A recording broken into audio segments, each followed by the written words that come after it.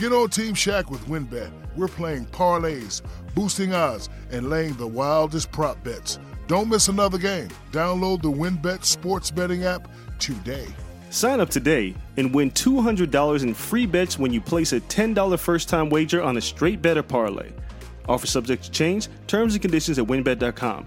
Must be 21 or older and present in the state where playthrough WinBet is available. If you or someone you know has a gambling problem, call 1-800-522-4700.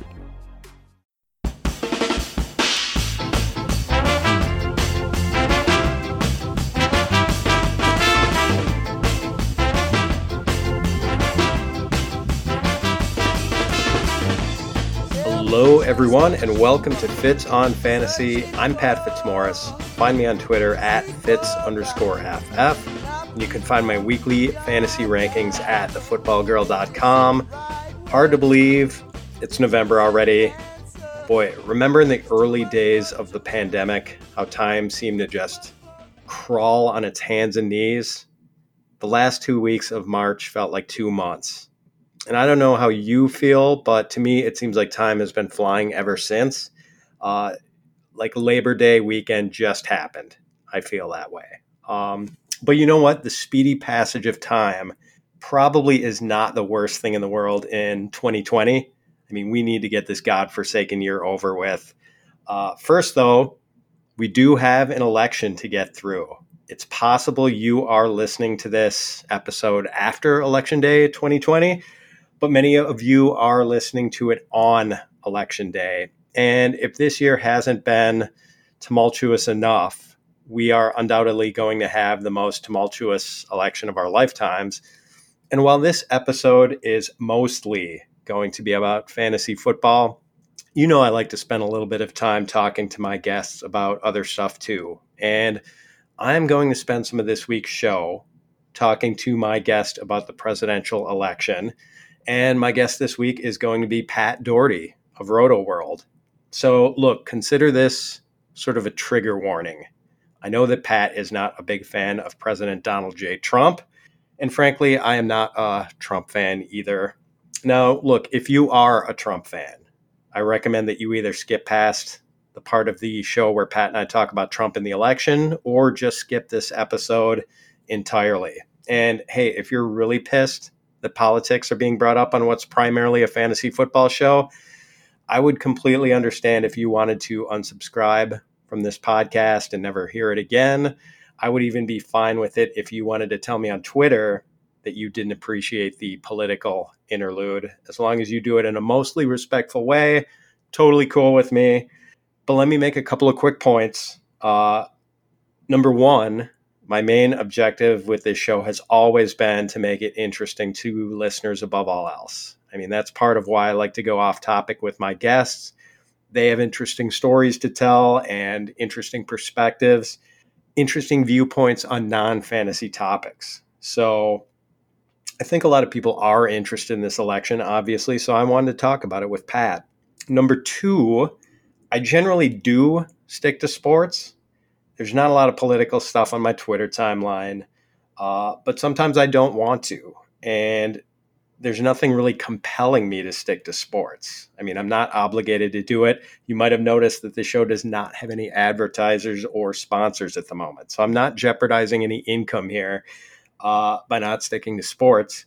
But I do realize that I run the risk of upsetting some individual listeners, which brings me to my third and final point. All right, look, I do hate Donald Trump, but I know a lot of you who like Donald Trump. A lot of Twitter followers, I don't personally understand it, but I know that's just how it is. And if you're a Trump supporter, just because I hate Trump doesn't mean I hate you. I'm not going to tell you to fuck off or unfollow me. I mean, I know that's how some people feel about it. They want nothing to do with people on the other side, so they unfriend them on Facebook or go out of their way to avoid interacting with them. Like, families actually get torn apart over this shit. So I just can't take it that far. I can't bring myself to hold it against other people for liking Trump. And by the way, I am going to bring this up with Pat Daugherty and ask him how he deals with the people in his life who are on the other side politically. As for myself, I mean, like a lot of other people, like most people, I have friends and family members on the other side. Like, I don't live in a bubble or an echo chamber, but I just can't cut these people out of my life.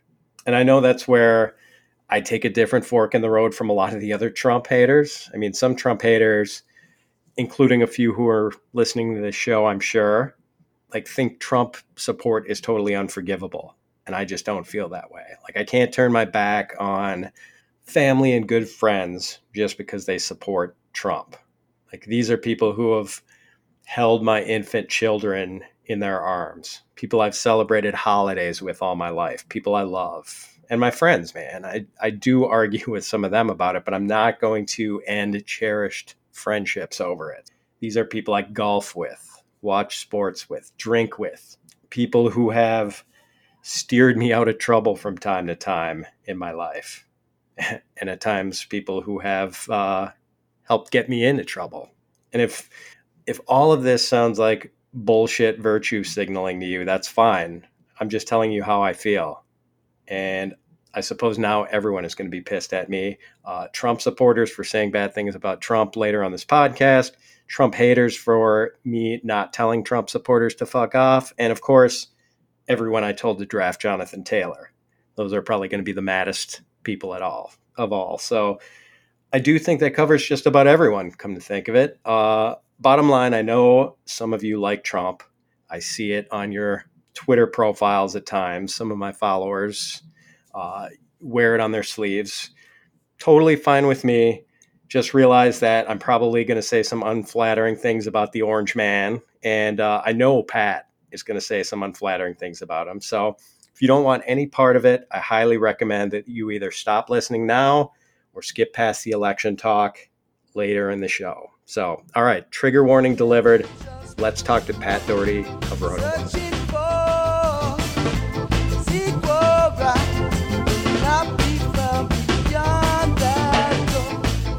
Joining me now is Mr. Patrick Doherty of RotoWorld, ranker, blurber, and podcaster extraordinaire. He is without a doubt one of the best writers in the fantasy football media. And for my money, no one in the business does Twitter better than Pat Doherty.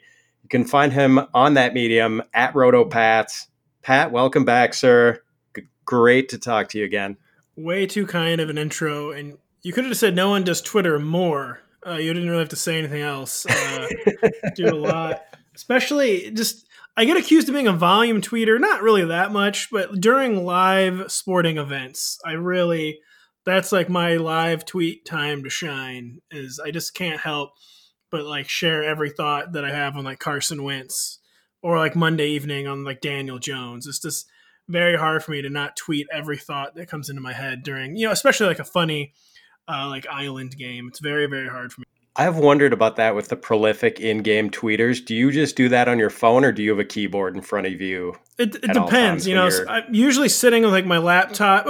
So like I'm sitting at my computer in my office or I'm sitting on my laptop on my couch, but even like get up to go to the kitchen, a thought could come and it's like all hands on every device on deck, basically, for when it comes to live tweeting during events. There's, no tweet is too small and, no device is too cumbersome to come between me and getting the tweet off. That's outstanding. I mean, you like give us your A material though, like, and a lot of it, it's not like some of it just falls totally flat. Like it's pretty good stuff considering that you're just doing it off the cuff. So that's very much appreciated. Well, that's good to hear. I would like to think that's the case. And I think that like, unfortunately, I just, I've always told people this, like that I thought in tweets, like even before Twitter existed, and it's, there are some good parts to that, but there's also like very obvious drawbacks to that. And unfortunately, I just have like permanent tweet brain. Yeah, that's good though. When that medium came along, it was like it was created for you. Perfect. It felt like that to me, just to be honest. So I'm glad that at least one other person thinks that. So Pat, we are 8 weeks into the 2020 season and Jonathan Taylor still hasn't popped yet, much to the chagrin of his fantasy managers. I know it's causing waves of angst in some corners of the fantasy community.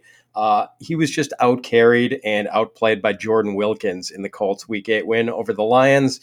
And Nyheim Hines has been involved all season too. I mean, man, this game against Detroit looked like such a good spot for Taylor, and the results were so disappointing. Do you think it's going to happen for him eventually?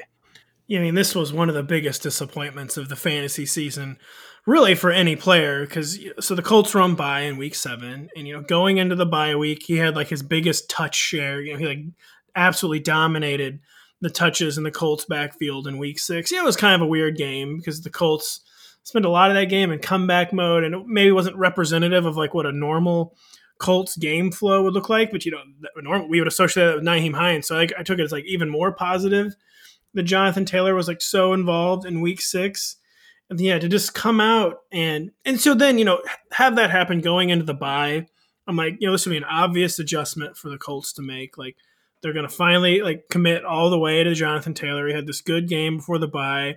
We know that this role in theory makes sense for him, behind this offensive line in this offense that I'm not saying like wants to hide Phillip Rivers, but, definitely wants to, be run based and like take as much off Phillip Rivers' plate as they can. And so I just thought everything, set up for, because, we've been wish casting kind of with Jonathan Taylor all season.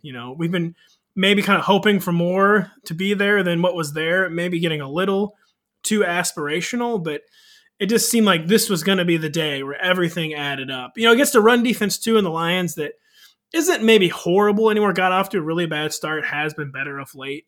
But just like it seemed like the stars were aligning. And yeah, for this to happen under these circumstances is one of the most concerning fantasy outcomes of the year. And I think we have to be genuinely, this doesn't look like a blip, does it?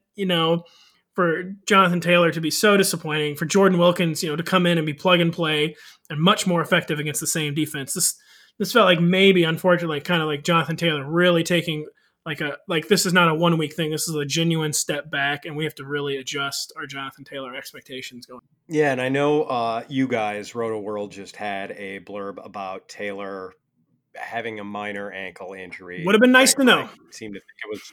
Yeah, exactly. But I don't know if it's that. I mean, I saw Nick Whalen, who does some film stuff, community, and tweets this stuff out, did a pretty interesting cut up of some Taylor runs this year, and just like a lot of cutback lanes missed, and like run vision was not really something I noticed being a problem for Taylor when I watched him for 3 years at Wisconsin, and certainly cutback ability isn't either, and he just seems to be like missing it. I don't know if he's a little over anxious or just not used to the speed of the NFL game, but and at first I was kind of upset that Reich did not seem to be letting him get into a rhythm and was kind of rotating these 3 backs around too much. But maybe it was more like punishment for not really, making the right reads and going with the design of the play. I don't know. It's kind of curious now. Yeah, it was something I wish. Sorry. No. Go ahead. To say it's something I wish that we could blame on the coaching staff, but it's really hard to do that at this point, isn't it? And because he had dabbled in disappointments, but this was like yesterday. It was just like kind of like the clear and obvious thing for Frank Reich to do. Like he had to do this, and I don't think we can blame the Colts coaching staff, for not letting John cook on Sunday. Yeah, definitely not, especially when Wilkins played so well. So now Taylor gets the Ravens in week 9, and when you look at the Colts schedule the rest of the way, it's really soft, except for this one game against Baltimore. Do you anticipate him falling pretty hard in your weekly rankings this week? I know he was in the RB1 range for everyone in week 8. Yeah, it's hard to fade anyone that far right now because, you get down to like the RB 18 to 24 range, even maybe like the RB 14 to 18 range. I'm ranking guys that I feel like in normal years or in ideal years would be like flexes, or becoming like clear cut RB2s. So I haven't quite looked at like the overall like week 9 outlook so far. My guess is I'll keep him in like the low end RB2 range. And I don't know for sure if I'm going to rank Jordan Wilkins ahead of him or not this week. It's something I need to ponder. It's something that kind of does feel right. Because like I said, this didn't feel like a one Sunday thing. This felt like kind of like the culmination of some struggles when we were kind of hoping it would be the dawn of like better play. And I just wouldn't be surprised if the Colts have different usage going forward. But I think I'll for sure probably have both in the top 28, maybe both in the top 24. I don't know what the landscape looks like this, like I said, but all I know is that I'm for sure really reevaluate because I had Jonathan Taylor as like a high end. obviously we have to step back at this point and completely reevaluate like what the appropriate weekly baseline is for John. Yeah, and I know I'm going to get questions from followers this week that, is he a buy low target? And I don't know if he is, even though he's going to come at a discount right now. And it's hard to say that. I mean, I generally hate the buy low, sell high analysis to begin with, but like, I don't know if this is a buy low or not. And I just hate having to say that about someone I was so excited about coming into the season. I know, I hate it too. And I mean, I'm not seeing this necessarily myself yet, but I'm, hearing people starting to bust out like the dreaded Trent Richardson comp, and hope we're not. I will say, so Jonathan Taylor is good at cutting back. Like obviously he was elite at that at Wisconsin, but I wouldn't say he was like a straight line runner. To me, I maybe saw some like Metcalfian hips every once in a while, which is DK Metcalf was making a perfectly fine living with Metcalfian hips, where he was still most explosive and like kind of like a straight line. And I kind of just overlooked it because of, how truly explosive he was in that straight line. But yeah, just maybe we overestimated how early in his career that kind of a runner could pay immediate dividend. Just maybe the whole thing was just too aspirational for me. Yeah, that's true. I mean, he certainly did not have like the open field elusiveness that you saw from a DeAndre Swift in college for sure. So, and speaking of rookie running backs, so we did get a strong performance from J.K. Dobbins yesterday against the Steelers. 15 carries, 113 yards against the premier run defense in the league. But Gus Edwards played pretty well too. How do you feel this backfield is going to shake out in the weeks to come? Do you think Greg Roman and the Ravens are going to be compelled to expand Dobbins' role even after Mark Ingram gets back from this ankle issue? Yeah, so it's weird. So J.K. Dobbins was kind of, Hayden Winks at Roto World has been talking about the post-bye rookie bump. You get a rookie running back, maybe the game starts to slow down a little bit. Then they get the bye week to kind of totally reset, and they come out, and like they're really flying basically after the bye. And that didn't happen with Jonathan Taylor, and it sort of happened with J.K. Dobbins. And it all along, like it was very not sophisticated analysis, but to me, I thought the Ravens were holding themselves back with a 3-man committee, and just like you need to let someone get into rhythm. Maybe that's like a really like dinosaur, like lizard brain, like old school thought. But how can anyone get into rhythm when you've got 3 guys checking in and out for carry? Not even in like being used like that differently either, because this offense doesn't involve the running backs in the passing game that much, at least from a receiving perspective. And I was like, man, I just feel like they would really benefit from cutting this committee down. And maybe pure coincidence, but the Ravens backfield is much more effective, much better overall against a tough opponent against the Steelers in Week 8. And I think maybe hopefully that could be a takeaway going forward. I think the decision's out of their hands for Week 9 anyway. I don't think Mark is going to play. But hopefully they can stick with more of a 2-man committee. But yeah, I don't think it's going to be J.K. Dobbins like commandeering the backfield all of a sudden, because Gus Edwards outcarried him 30-15 in the 3 games before the Ravens Week 7 bye. Played to a touch standstill yesterday. J.K. Dobbins did considerably outsnap him.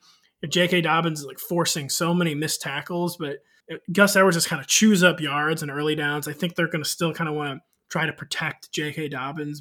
I mean, for as long as this remains a 2-man committee, without Mark Ingram, I think both guys will, especially with, again, how weird the running back landscape is right now. I think both could very easily be top 24 runners. Yeah, I feel like in some ways the Dobbins thing kind of could mirror the DeAndre Swift emergence, where sort of getting all the passing down snaps, and all he needs is like a little foothold with the early down stuff to become immensely more valuable. And the DeAndre Swift started getting the stuff close to the goal line helped a lot. So yeah, and it seems like it certainly could be that way, but Mark Ingram's inevitable return is kind of the issue. Do you think Ingram's a drop candidate now? I mean, I think you and I would probably both say in a perfect world, you wouldn't drop Mark Ingram. I mean, I'm sorry to speak for you. Maybe you would say that, that you wouldn't drop Mark Ingram. See how this plays out. He's been the lead runner all year for a reason. The coaching staff must like him, et cetera, et cetera. But yeah, it's Week 9. He's not coming back for Week 9, it appears. It's a high ankle sprain. He's going to be less effective after a high ankle sprain. And you got to make like tough decisions this time. Only 5 weeks left in the fantasy regular season. I say, I wouldn't force the move. Like, don't drop him like just because.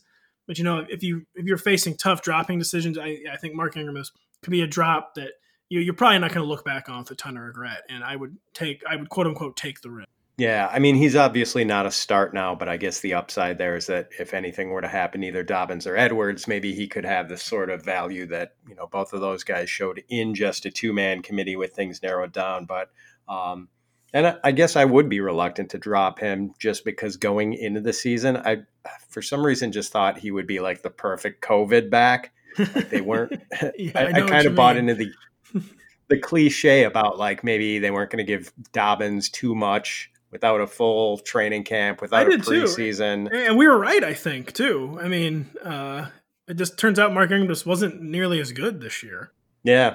I mean, that age cliff, maybe that's part of it. So Pat, 2 months ago, we didn't know if the Patriots were going to have a role for Damian Harris. And now Harris seems to be the only functional component of the Patriots offense. New England's backfield has been notoriously hard to peg in the past, but do you think Harris can be used with some degree of confidence now?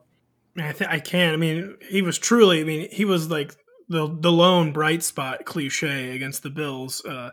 Which, speaking of that, I mean, bad for the Bills that they almost lost this game because the Patriots didn't have a lot going for them on offense. And see, I mean, 3 of 4 games where he's had at least 10 carries, he's averaged almost 6 yards per carry. Damian Harris, yards per carry, very imperfect, but to be able to have that kind of success, in this kind of offense that is going south, he's passing the eye test, he's passing the box score test, looking like a very good early down runner. And Rex Burkhead, so the Rex Burkhead's really his only competition right now, while Sony Michel is on injured reserve with the quad issue. And I think the Patriots have clearly diagnosed that Rex Burkhead is someone that can't stay healthy on more than a role player's workload.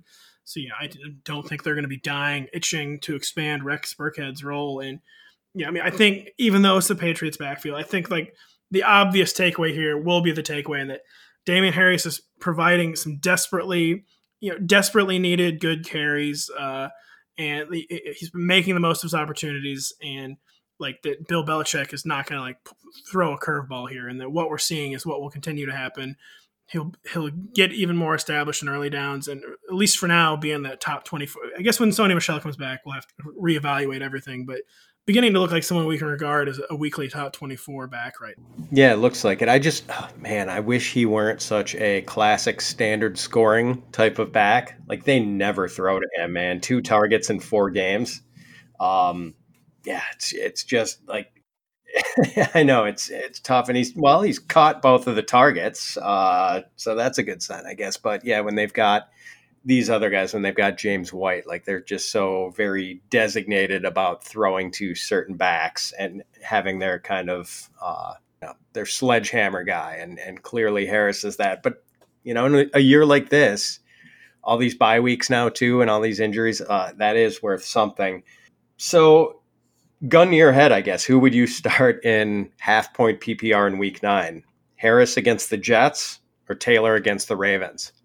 I'm going to go Harris against the Jets, which I feel like I'm committing heresy, against our promised one, Jonathan Taylor. But I just think, for all I know, I'm going to look at the rankings later this afternoon, Monday afternoon will be the first time I look at them, and decide okay, running back is still messed up enough that Jonathan Taylor's a top 20. Yeah, in that tough match, even with the Ravens kind of struggling on offense right now, with that tough matchup, I just don't see it happening for Jonathan Taylor. And even as discombobulated as the Patriots have been, it's very difficult to see. Damian Harris, he's got he's kind of got a nice freeway here to 20 carries against the Jets, because we know even with the Patriots the way they play, they're probably going to dominate game flow, dominate the game. We can see a very easy path. Not that he'll get there, but you're justified in thinking Damian Harris will get to 20 carries this week, which I don't think we can expect anywhere near that for Jonathan Taylor. Agreed. Do you have any sort of read on the Bills backfield with Zach Moss coming on pretty fast, but Devin Singletary still playing reasonably well? I really don't. It's like stalemate city, isn't it? It's kind of the ultimate fantasy nightmare, because neither one of them is playing bad enough to get benched. Neither one of them is playing well enough to pull away. kind of like the classic, starting to feel like maybe Devin Singletary between the 20s, and then like Zach Moss on all the actually important touches. And and even when Zach Moss has the important touches, it could still easily just be Josh Allen. Yeah, this is the kind of thing where on a weekly basis, I think, especially now, really be struggling to find like a differentiating factor between Devin Singletary and Zach Moss. And I was hoping maybe you had some good advice on that. I really don't. No, I don't. I mean, I kind of like both guys. I'm impressed with the way Moss has come on, and I think it's possible he sort of becomes the 1A to Singletary's 1B. But you made the good point about, even though we haven't necessarily seen it lately, about Josh Allen calling his own number inside the 10-yard line, which can absolutely throttle the value of these guys with those short yardage touchdowns reduced. So I kind of see it the same way. I mean, guys that you could flex or stick in as an RB2 in deeper leagues, but maybe guys you don't like fully trust to do it for you week after week. So getting away from the player specific analysis for a minute, Pat, I wanted to get your take on a couple of big picture items pertaining to overall fantasy football strategy and just sort of your personal philosophies about playing and analyzing the game. One thing that came to mind this week for sure, we had a lot of high win games. Do you have a general take, a philosophy on weather effects and the degree to which they impact your weekly fantasy rankings and your own personal start-sit decision? Yeah, certainly team weather is overrated. We have all week to think about these things. We're so desperate to find tiebreakers that it's like very easy to kind of like grab onto something like weather. It can feels like all of a sudden it's very easy to see why people like want weather to be like an X factor, but really, unless it's like over 20 mile per hour sustained winds, or like a genuine blizzard, or not really a blizzard, more of like a monsoon. Unless it's like very high sustained winds over 20 miles per hour, or like monsoon type rain conditions, I think more often than not you end up hurting yourself by adjusting the ranks too much, or like panic getting someone into the lineup. And I will say, so the Browns Raiders kind of met that threshold. It was like 25 mile per hour sustained winds. And I didn't have Baker Mayfield high to begin with, but I dropped Baker a little bit. I had Derek Carr as like right on the QB 1-2 borderline, and I dropped him more to like QB 16, 17. So I did adjust the ranks for the wins in Cleveland yesterday. I guess it was probably the right decision. I felt like I should have probably had Derek Carr down even lower, especially once early in the game I saw that viral video of the field goal, going like totally haywire in Cleveland. I was like, all right, weather does matter. But yeah, in general, it almost always backfires when you freak out about the weather, unless it's sustained high winds or like tropical storm type rain. It just, it's sometimes it changes things, but it doesn't like a lot of times change like the fantasy outcome. Like a lot of times, even with wind, they just complete more short passes instead of completing deep passes. So it's just like it's too hard to game out. I almost always. You look back at games that had a pregame weather panic, and you look at the box score, and there's not much discernible. Right. And I'm glad you mentioned that threshold of like 20 miles an hour. Like my attention is not even up unless it's something in the 20s, I guess. When I've got people asking me on Twitter whether I'm worried about winds when the forecast is like for 12 to 15 mile an hour winds. I mean, like that's barely a one club wind in golf, man. I mean, like you can't worry about that. And I think I think part of it, Pat, is that people want to manage. They want to manage their teams, and they've got these variables, and like the weather is something that can sort of make them feel involved as managers, like promoting someone who's got better playing conditions than someone who might be dealing with high winds or whatever. But yeah, most of the time I think, as you say, it's kind of a big nothing burger. And every once in a while, we're going to get the game like last year's 49ers Washington game where, the field was a mud pit and no one could do anything. So yeah, I do agree that most people tend to overestimate that a little. Another big picture tactical consideration I wanted to ask you about. I'm sure you look at other people's rankings from time to time. Relative to other rankers, do you think you're more or less matchup sensitive with your rankings? And in general, do you find that maybe most fantasy managers have a tendency to overplay matchups in their start-sit decisions? Obviously, I take matchups into consideration. I mean, I'm sure we all do, but yeah, I think in general, I would probably say taking into account less. And I find it probably to be one of the most common rankings errors. It kind of almost the same thing as the weather, like it's much different than the weather because matchups, I think definitely do have an effect. But when you're looking at two similar players, you're like so desperate for any edge that it can be very seductive to lean into, well, this run defense is allowing 180 yards per game. And part of the problem is, a lot of times the matchup statistics, just like lack any context. So sometimes you look up what you think is like a really good, say like you think this defense is really good against tight ends, allowing like the fourth fewest tight end fantasy points. But then you pull up their schedule and like the best tight end they've played through 7 games is Lamas. So there's all sorts of like traps like that you can fall into. And so, I mean, of course, so like if I think the talent is equal, I'll take the matchup into consideration when I'm deciding between two players. But still, it always comes down to workload still. Again, I definitely take matchup into account, but workload is still what I lean on the most. And if we're looking at two similar players, but I think one player still in line for more workload, like a tougher matchup, I'm betting on talent over matchup. And it's just, people, I think, over desperate sometimes to find anything to cling to. And you don't just jam someone in the top 10 because they're facing like a run defense that's, over the past 3 weeks allowed 108 or whatever. I mean, maybe you would in that situation, but it's very easy, I think, to become to rely on too much. The way too mealy mouth of an answer, but. No. It makes perfect sense. I mean, I agree you have to factor it in no matter what. But yes, I think usage is probably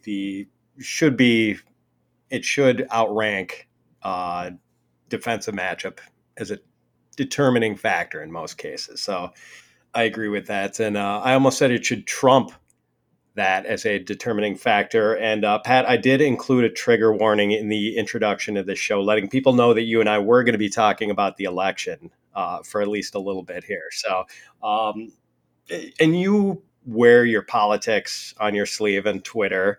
You're decidedly not a shrinking violet there. And you are decidedly not a Donald Trump supporter, to put it mildly.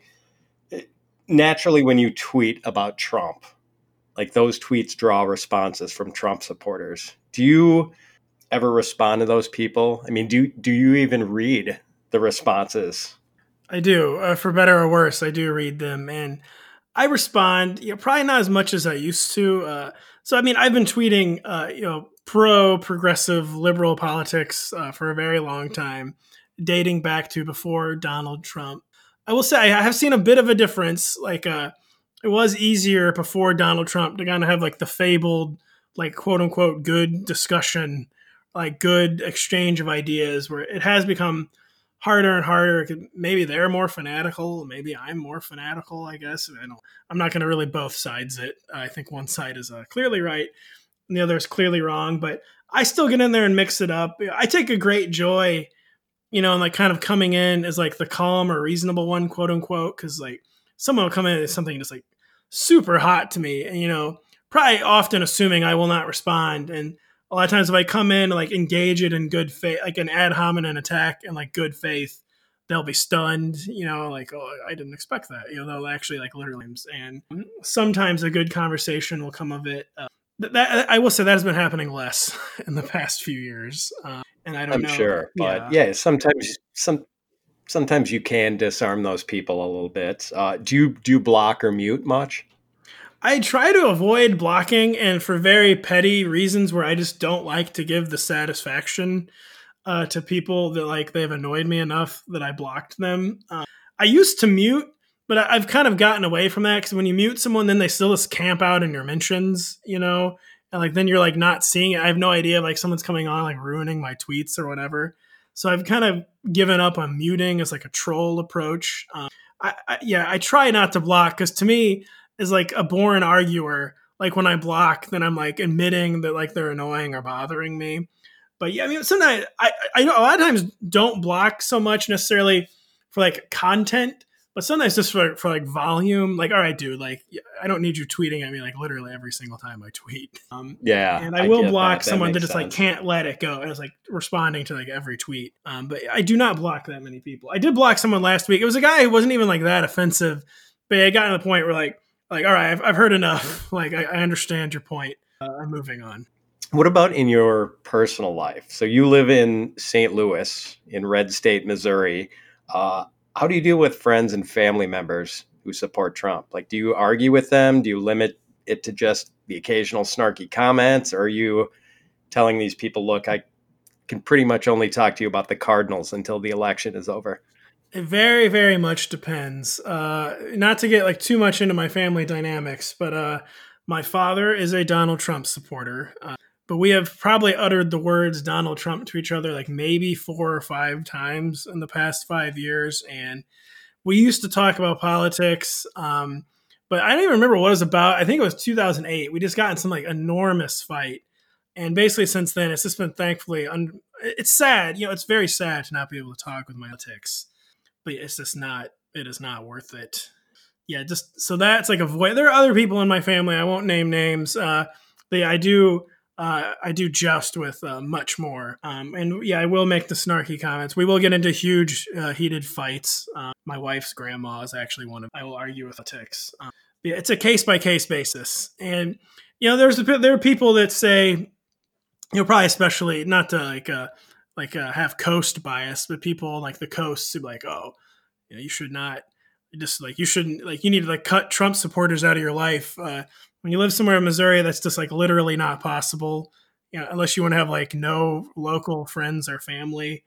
And unfortunately, yeah, you just kind of have to make those bargains and trade off. Like, it's very sad that I don't talk about politics with my dad, but it's better for both of us overall, to have a good father-son relationship than having political conversations that. Yeah, it's sometimes you just got to do that. And it does beat just cutting people out of your life. And I talked about that in the intro a little bit. Like, I just can't go there with my Trump supporting friends and family members, I know it's hard to narrow it down, Pat, but what things have you found especially galling about the Trump presidency? Yeah, it is very, very hard to narrow it down.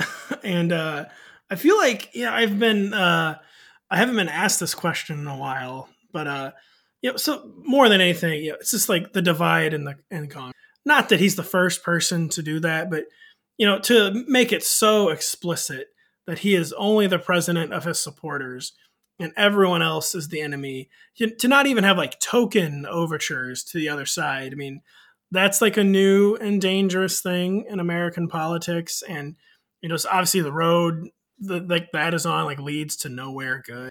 To make this not even like, again, like seriously, not even like any token overtures to like being the president of all 50 states is such a stunning and toxic thing. Just the unique, just the pursuit of self like above all else, like conflating every crisis. I mean, they are referendums on him, but viewing everything as like an up and down referendum on him, like as an argument to be won, like turning coronavirus instead of like a national crisis into like this referendum on like, is Donald Trump right or wrong? And like, and then, like always entrenching at the very beginning. So like, I feel like Donald Trump's like initial, like original sin with coronavirus was like being so spooked about the stock market and like February and March, and like that leading him to like all these denials about coronavirus. And, and then even once the inevitable happened and, it tanked the stock market for a while in the spring, like no course correction or whatever. He's already, so entrenched on that road that he can't admit defeat. And, he's then just from this like one, like kind of like a very initial, very short-term decision, like set himself on this never-ending course of like downplaying, like the biggest domestic crisis we've had, like at least this century and probably since the Second World War. And this like complete failure, basically, to view anything, like he can't view anything through the lens other than like his own personal psycho. Very bad, in my opinion. Yeah, I have wondered about that. If he had known the markets were going to snap back as quickly as they did after the initial impact of the pandemic, Like if he would have maybe taken a different tack on that and been a little more, but yeah, like you said, there was kind of no going back. And yeah, with the pathological narcissism that you are talking about, I mean, I'm going to bring this back to sports for a minute because I'm a shallow person with a limited worldview and I often wind up back at sports. But like when pro athletes speak to the media, they just almost inevitably deflect praise and give credit to teammates and coaches. And it's always been that way. You know, when I don't know if you did this, but probably when I was 8 years old, pretending to be a baseball player, like I'd do pretend interviews where I'd say things like, I've just got to give credit to my teammates. I tried to do my part. It's just like this kind of modesty might be false modesty, but it does serve the very important purpose of making you look like a decent human being and not a complete asshole, you know? And every so often you get these athletes like Terrell Owens or Trevor Bauer who don't do the false modesty thing well. But I mean, those guys are pretty rare. And for Trump to say things like, we've done a tremendous job with COVID-19. I mean, can you imagine athletes or coaches saying something like that? Like imagine after the Super Bowl a few years ago, Pete Carroll asked about the play call at the 1 yard line that resulted in the Malcolm Butler interception. Can you imagine him like starting his answer by talking about what a tremendous play call it was? Yeah, it's an interesting comparison. And yeah, it just, no, again, it's just this, that's what it comes. The second thing, yeah, is he can't view anything other than like, yeah, everything is like through the prism of his own personal side. You just, and to view every like division as like something to be exploited instead of like bridged. It's just such a, you know, there's such diminishing returns that we all know where like that kind of thing would head, of like taken to its logical. To say it is a stunningly bad leadership. Yeah, I think so. And I mean, we got it right away too. I always think back to that NATO like shoved the president of Montenegro out of the way to be the first one into the room. I mean, you can't say he didn't warn us. I mean, his press conference where he literally announced was running for president, he is now one of the most famous, saying, you know, Mexico is not sending its best.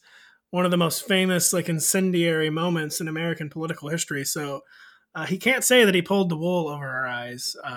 Just a disconcerting amount of people. No, I know. That's kind of it. I mean, right from the beginning, it's like we knew this guy was everything your parents taught you not to be. And we elected him anyway. Which also makes it very surprising when your parents support them. So anyways.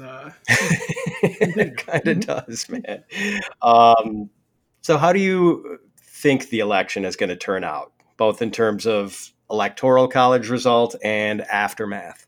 Obviously, I'm just a hobbyist. I'm a very engaged hobbyist. I mean, I engorge myself on content. But in terms of like just the election itself, I mean, has Donald Trump, I mean, he hasn't been like above 43 or 44% in a national poll all year. Is he, even if the rare battleground state poll where he does lead, I mean, he's almost never been at 50%. He's not hitting the thresholds like you need anywhere. There's less third-party support this year. There aren't any serious third-party candidates this year like there were in 2016. You can debate if we should apply serious to Gary Johnson. There's no one like Gary Johnson making a play. There's no one like Evan McMullin who's making a play in several Western states. So there's gonna be less siphoned third-party support. You know, one of the most infamous statistics from 2016 was people who disliked both candidates broke very hard for Donald Trump. That has not been borne out in the polling whatsoever this year. They overwhelmingly support Joe Biden. And, you know, the polls can be wrong in favor, you know, of Donald Trump and the Republican Party, but, you know, the polls can be wrong. The polls in 2012 somewhat famously underestimated Barack Obama's strength. So it's not like some law of nature like Donald Trump supporters are underpolled. And I really think if anything, the polls are probably dramatically underestimating the antipathy towards Donald Trump. And I mean, I try to think about this too. You know, even if you're a very hardcore Donald Trump supporter, like what state, like forget states that are like relevant to the Electoral College. Like what is a state where Donald Trump will do better this year than he did in 2016?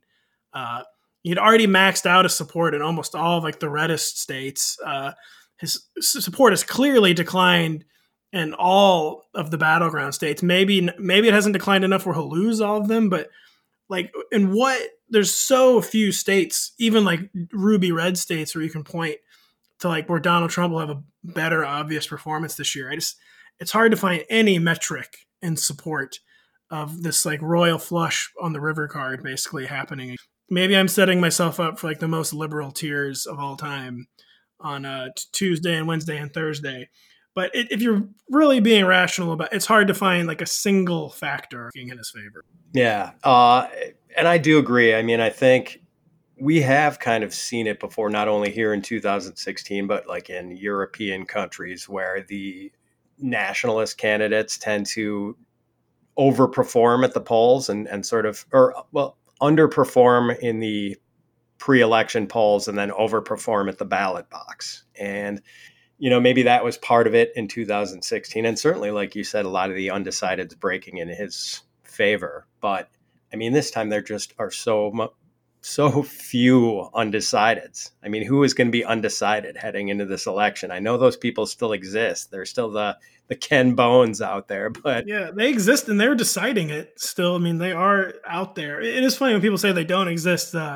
It's hard for people like us who have been decided for 5 years, but they do exist and they are deciding this election. And if the polling is to be believed, they will be deciding it in favor of Joe. And Donald Trump, he can't, seriously, if he can't get above 43 or 44%, I mean, this is going to be like this. We haven't really in our lifetime seen like a landslide election, but I mean, there are indicator lights like blinking red. Like that is about what is about to happen. Really hope that I'm right about that. Because I mean, I have as much 2016 PTSD as anyone else. And if Tuesday night, the early returns are looking, like confusing and like not all what I was expected, I'm sure the panic pheromones will immediately kick in. Not trying to project too much confidence, even though I am. But yeah, I think. One last thing. So say, it's Trump losing by too big a margin for the election to be contested. If that happens, what do you think happens to the GOP? Do you think they do a controlled burn and remake the party? Or do you think we'll see more of the same thing? Like, is the 2024 Republican nominee likely to be some sort of relative moderate like Mitt Romney or Ben Sass? Or do you think it's going to be like a Trump style candidate, like a Matt Gaetz or a Scott Baio or Ted Nugent or someone? I mean, they somewhat infamously in 2012 said they needed to pursue a more moderate tact, and like the RNC somewhat famously or infamously commissioned an autopsy of like what went wrong in the 2012 election between Barack Obama and Mitt Romney, and they said they needed to become a more inclusive party. Otherwise, like the demographics of the country, we're just inevitably going to Python the party, and there was nothing they could do without expanding their voter base. And then, of course, we all know what happened, and they found a way to double and triple down on the previous approach. And whether or not that remains the case going forward, I mean, obviously it depends on like the scale of the victory. If Joe Biden wins like 52-45 with 2 to 3% third parties or whatever, like I don't know if that'll be enough. But I mean, if something happens, like if Texas goes blue, I mean, if something like that happens, I mean, to me, that would be the most important political development in the 21st century. That would shatter the existing Republican coalition. I mean, they would have they already now have a very narrow track to winning the Electoral College.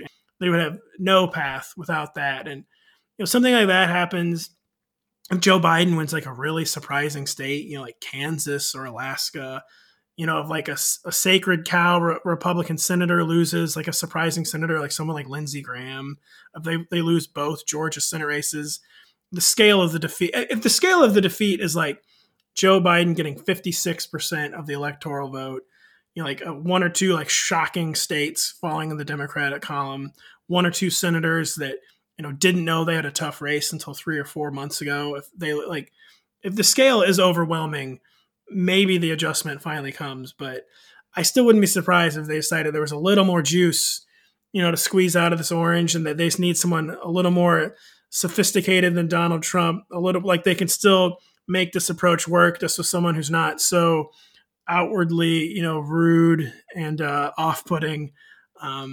I'm not holding my breath, basically, unless it's like a massive landslide type defeat. Yeah, maybe it would take that kind of a landslide to really change the party dynamics. Well, things are certainly going to be interesting and stressful on Tuesday night. And I don't know about you, Pat, but I might need a bottle of something strong next to me to help me through it. All right, Pat, back to fantasy football and the time we have left. Antonio Brown rollout week. What are your expectations for AB? Do you think he's going to be an every week starter in fantasy leagues the rest of the way? Yeah, I really don't. And you're a very good ranker, so I was wondering what you were thinking about this. Is Antonio Brown really going to immediately slide in ahead of Mike Evans and Chris Godwin? Like in the targets pecking order. I mean, I guess maybe Mike Evans. Maybe Mike Evans is too injured. Maybe the chemistry just isn't good enough with Tom Brady. But I have a hard time, especially with Gronk kind of getting in gear. I have a hard time seeing Antonio Brown being anything other than the third most targeted pass catcher, and just what do we get out of it? In an offense that has been maybe more run heavy than people were expecting. I just don't, after barely playing football in 2 years, I just think a lot of people who rushed out to add Antonio Brown or maybe kind of emptied the fab clip will be very surprised when he's basically like in the wide receiver 44 to 50 range. And I get the feeling I'm kind of be a big nothing burger. He is one of the maybe 5 best receivers in NFL history, so it's quite possible I'm underestimating. I just have a hard time seeing this really being a thing.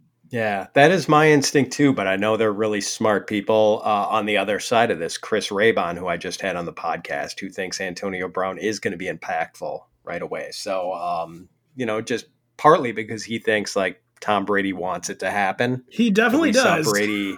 There's no doubt about that. Yeah, I mean, exactly. If you're bringing in, who was it, Tony Robbins to... Yes, Tony Robbins. Yes. He was the motivational speaker. I will say, to get AB's head right. Yeah, I don't know why to interrupt you for no reason, but so Tom Brady, he'll do that kind of thing. He'll really stump for Antonio Brown. We need Antonio Brown on this team, but Tom Brady then, once you're on the field, has never been the kind of quarterback to just force something, So he's not going to come out there and just have on Antonio Brown blinders. So Tom Brady made it very clear he wanted Antonio Brown on the team, but I don't think Tom Brady's kind of quarterback who's going to go out and just throw to Antonio Brown 10 to 12 times just because. So he'll have to earn it on the field with time. That's true. I mean, he does and really always has been a guy who lets the coverage dictate where he goes with the ball for the most part. So, I agree with that. And maybe that sort of feeds into our more modest expectations for Antonio Brown. All right, this is more of a general question again, but is there a single usage tendency by a coaching staff that you find to be just especially tilting, like Taysom Hill QB snaps, for example? Anything that just drives you totally bonkers? It was getting to that point with Chase Edmonds and Kenyon Drake. And don't like that it came to an injury to kind of quote unquote solve that one, but I think maybe that one's solved for now. Before Miles Sanders got hurt, I was like, why is Miles Sanders not being used? He was being used for a while. Then the 2 weeks for his injury, I was like, why aren't the Eagles using Miles Sanders more? But really, I think Adrian Peterson, the one you already said, is the one because I feel like it's kind of sabotage the Lions' entire offense. And it was done so last minute.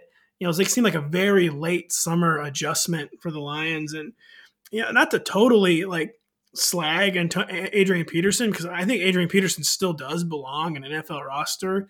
Unlike the case with Frank Gore, I don't think an Adrian Peterson carry is necessarily a totally wasted carry. But for this offense, I think it kind of is because DeAndre Swift, I think, is kind of who we thought he was. He is crying out for more work.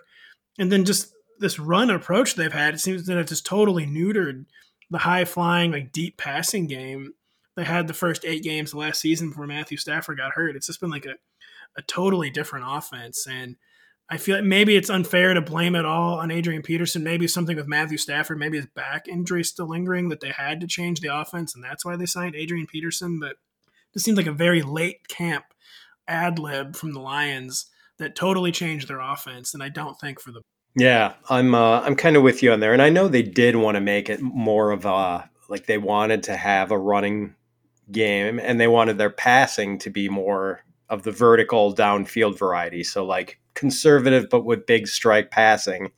And maybe they felt like they had to get Peterson in to sort of bolster that sort of rushing volume. But it just seems like they, I don't know, kneecap themselves a little by not giving DeAndre Swift a chance on the early downs for the first 5 weeks or whatever it was of the season until they came back from their bye. So JJ Zachariason had an interesting tweet on Monday. He noted that Lamar Jackson was a top 15 fantasy scorer at quarterback in 14 out of 15 regular season games last year. So basically, he was doing his part every week. So far this year, Lamar has been a top 15 scorer in just 3 of 7 games. All right, I know it's really early for this kind of question, Pat, but I'll ask you to guesstimate for me anyway. Where about do you think we will be ranking Lamar Jackson in redraft for 2021? It feels like we're just always, no matter what, too certain with Lamar Jackson. I guess there was actually he was pretty hotly contested last year, I guess, actually. But, there were some people after 2018 that were just ready to declare that Lamar Jackson would never be a good enough passer to have success at the NFL level. There were a lot of smart people, a lot of smart people that didn't agree with that. I couldn't decide how I felt about it because he definitely appeared like a limited passer to me as a rookie. But then, this year, then immediately we all of us viewing him as like too big to fail was maybe too certain, because there are always still kind of like some indicators like lurking beneath the surface that maybe, he wasn't quite as arrived as a passer as we had thought. And yeah, it's stunning to me, but we're getting more of like the 2018 version this year. Yesterday's 208 yards passing were his most since week 1. And this was in a performance that was horrible. And it's just been, and like missing, he just can't even, he's not anywhere even close to his 2019 baseline. He's missing so many of these big plays down the, because like Mark Andrews and Marquise Brown will still be running wide open several times a game, it feels like. And he's just not hitting those. So it's not like the design of the Ravens offense is like fundamentally collapsed. He's just not executing it nearly as well as he did last year. And now losing his left tackle for the rest of the season, it's hard to see where. Yeah, anytime when you got one of the maybe already the greatest rushing quarterback in NFL history, I think he'll begin to rebound this year. The degree of which can be hotly debated, but anytime there's a quarterback who runs like this, it's hard to see how he'll be like outside of the top 8 at quarterback for 2021. Even if he kind of muddles along at this rate, I feel like the running will keep him in like the top 8 or 10 for fantasy. But it's going to be a very telling second half of the season. Agreed. I completely agree with that stance on it. And, what can you do with a quarterback who's, missing a wide open Marquise Brown and overthrowing him by 15 feet? So even with A.J. Brown healthy, Corey Davis has 10 targets in each of his last 2 games, 14 catches, 14 catches and 2 touchdowns over that span. And in the 5 games he's played this year, he's had 3 TDs and 2 100-yard games. Are you buying this late blooming Corey Davis?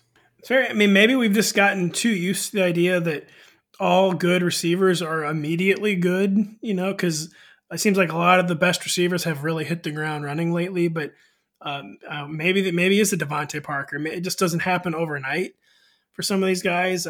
Like you said, so 3 of 5 games this year, he's been right at 70 yards. 4 of 5 games, he's caught at least 4 passes. Maybe some of that has to do with Adam Humphries, being on the COVID list, and then Adam Humphries suffering a concussion yesterday. Maybe that has just like conspired to create some easier targets for Corey Davis. But yeah, it wouldn't be. You can just, all you have to do is look to Devontae Parker to find a former top 10 receiver, or it was I think Devontae Parker was top. Like all the talent in the world, and just maybe it takes a little longer than we would like for it to come together. But extremely talented, the size you want in an NFL receiver, and I think we're at least seeing. If you're doing this in your 4th year, you're going to at least be a useful player. Maybe he'll never get up back on like the star trajectory, but we're at least seeing, I think, Corey Davis stabilizing and establishing himself as a useful player. Because even if this has been related to Adam Humphries, this hasn't felt like these are like wasted targets for the Titans or whatever. Like he's stepping into the role they've needed and he's executing it. It doesn't seem like he's like falling into this basically. Like it seems kind of for real. So it's not really an answer, but yeah, I mean, I think No, a talented player stabilizing his fourth year. Yeah, and we had always seen the flashes. That playoff game against New England 3 seasons ago. There were always just like the traces of talent you could see even when he wasn't really popping. And it is kind of nice to see him doing it now and doing it with AJ Brown back and showing he's not going to be just completely overshadowed by the great receiver. Last thing, Pat, what do you think the quarterback change means for the supporting cast in Jacksonville? So with either, and I guess they still haven't named the starter for week 9, it's either going to be Jake Luton or, good God, Mike Glennon at quarterback. Does James Robinson's value take a big hit? And which of DJ Chark, Laviska Shenault, and Keelan Cole do you think might still be startable? So unless Jake Luton is like full DiNucci, I mean, they got to see what they have there. What could possibly be the point? Even if like they're afraid Jake Luton, however you pronounce his name, it's going to be an abject disaster. I mean, we know that Mike Glennon is an abject disaster, and like this season is already lost. So yeah, thoughts and prayers that it is Jake Luton under center. And I mean, James Robinson, things just kind of keep working out for him this year. Like he's got the 3 down. I mean, Chris Thompson is back now, but Chris Thompson, his previous chemistry with Jay Gruden does not seem to have carried over. It seems like even if Chris Thompson's out there playing, I mean, maybe it's a mirage, but it seems like James Robinson has established like a weekly receptions floor and like won't just get killed by the Jags' inevitable negative game flow. And, they're to a point where the passing attack could be so bad, so questionable that they could become one of these bad teams, kind of like the 2019 Bengals or like the Chip Kelly 49ers that even in negative game script is just going to stick with them and keep running. So I'm actually not too worried about James Robinson falling off the map. At receiver, I mean, in these situations, I think you just got to bet on the best player. And I think we still think it's DJ Chark. Kind of a weird year, just hasn't been able to get 100% healthy. But, hopefully the bye week has really helped him out. I would still rather bet on DJ Chark than, like the rookie offensive weapon and Laviska Shenault, who can maybe have a very bright NFL future. We've definitely seen the flashes, but, after not having the offseason, after not having the quarterback chaos, after having the quarterback chaos, not having a set role, I don't know if he's a good player to bet on right now. And Keelan Cole, I mean, could be a good, like Keelan Cole would be like a great role player, like a team like the Chiefs or something. And he has like the big games occasionally in Jacksonville, but I don't think Keelan Cole is better than DJ Chark at this point. I would just, in these times of uncertainty, I think it's always best to just bet on the best player, and I'm pretty sure it's still. Yeah, that's all fair, and I think we do kind of have to take a cautious approach, at least with the secondary guys, Shenault and Cole. But who knows? Maybe Luton is like, maybe the Jaguars are sort of looking at what's going on with Justin Herbert and saying, hey, we've got a prospect of our own who kind of has some warts. I mean, obviously not too many warts on Herbert since he was a top 10 pick, and Luton certainly wasn't that, but maybe they're thinking it could potentially pan out for them too. Why not us? We shall see. It's funny because they're getting greedy. I mean, they should have already been happy hitting on Gardner Minshew. Not that Gardner Minshew is like a franchise quarterback, but Gardner Minshew is already like a free money draft pick, like a 6th round pick, who was like established himself as like a Fitzpatrickian like bridge type quarterback. I'd say they're just getting greedy. It's like 2 years in a row. They expect to have another Minshew moment. And hoping this one is a true franchise guy. It's probably a lot to ask for. Patrick Doherty, always a pleasure and an honor to have you on the show. So have you settled on a choice of alcohol for election night, or are you just going to try to get through it sober? I usually go through these things, big sporting events, and especially election nights, stone cold sober. But I have a certain, not if Biden wins, but of a certain of a certain state goes a certain way, I have agreed to do a Jaeger bomb with someone. And I get the feeling that even if that doesn't happen, we'll find another excuse to do a Jaeger bomb which I have not done since I was in college. This is a college friend, and we used to do Jaeger bombs, and it somehow came up on a text thread. And this would be over Zoom, of course. Somehow came up on a text thread the other day that we should do Yappins. So I get the feeling that no matter what, I'll be doing. Well, that is definitely an ambitious form of alcohol for that. Yes. I mean, it just gives me a fuzzy tongue thinking about drinking Jägermeister. Yeah, I mean, I'm 34. I don't think I've had one since I was 21 or 22. We'll see how it goes. Folks, that's Pat Doherty. You can find all of his outstanding work at rotoworld.com, and you can find him on Twitter at RotoPat. Thanks again, Pat.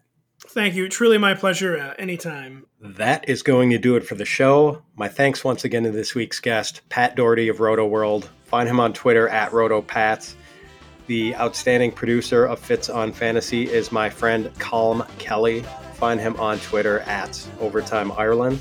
Special thanks to my colleague Melissa Jacobs of thefootballgirl.com. Find her on Twitter at thefootballgirl. Thanks to International Jet Set for the music. And my thanks to all of you for spending this hour with me. I very much appreciate your listenership and your support, and I hope you'll be back with me again next week when I'll be joined by another terrific guest. All right, everyone, good luck with Election Day, and I'll see you on the other side.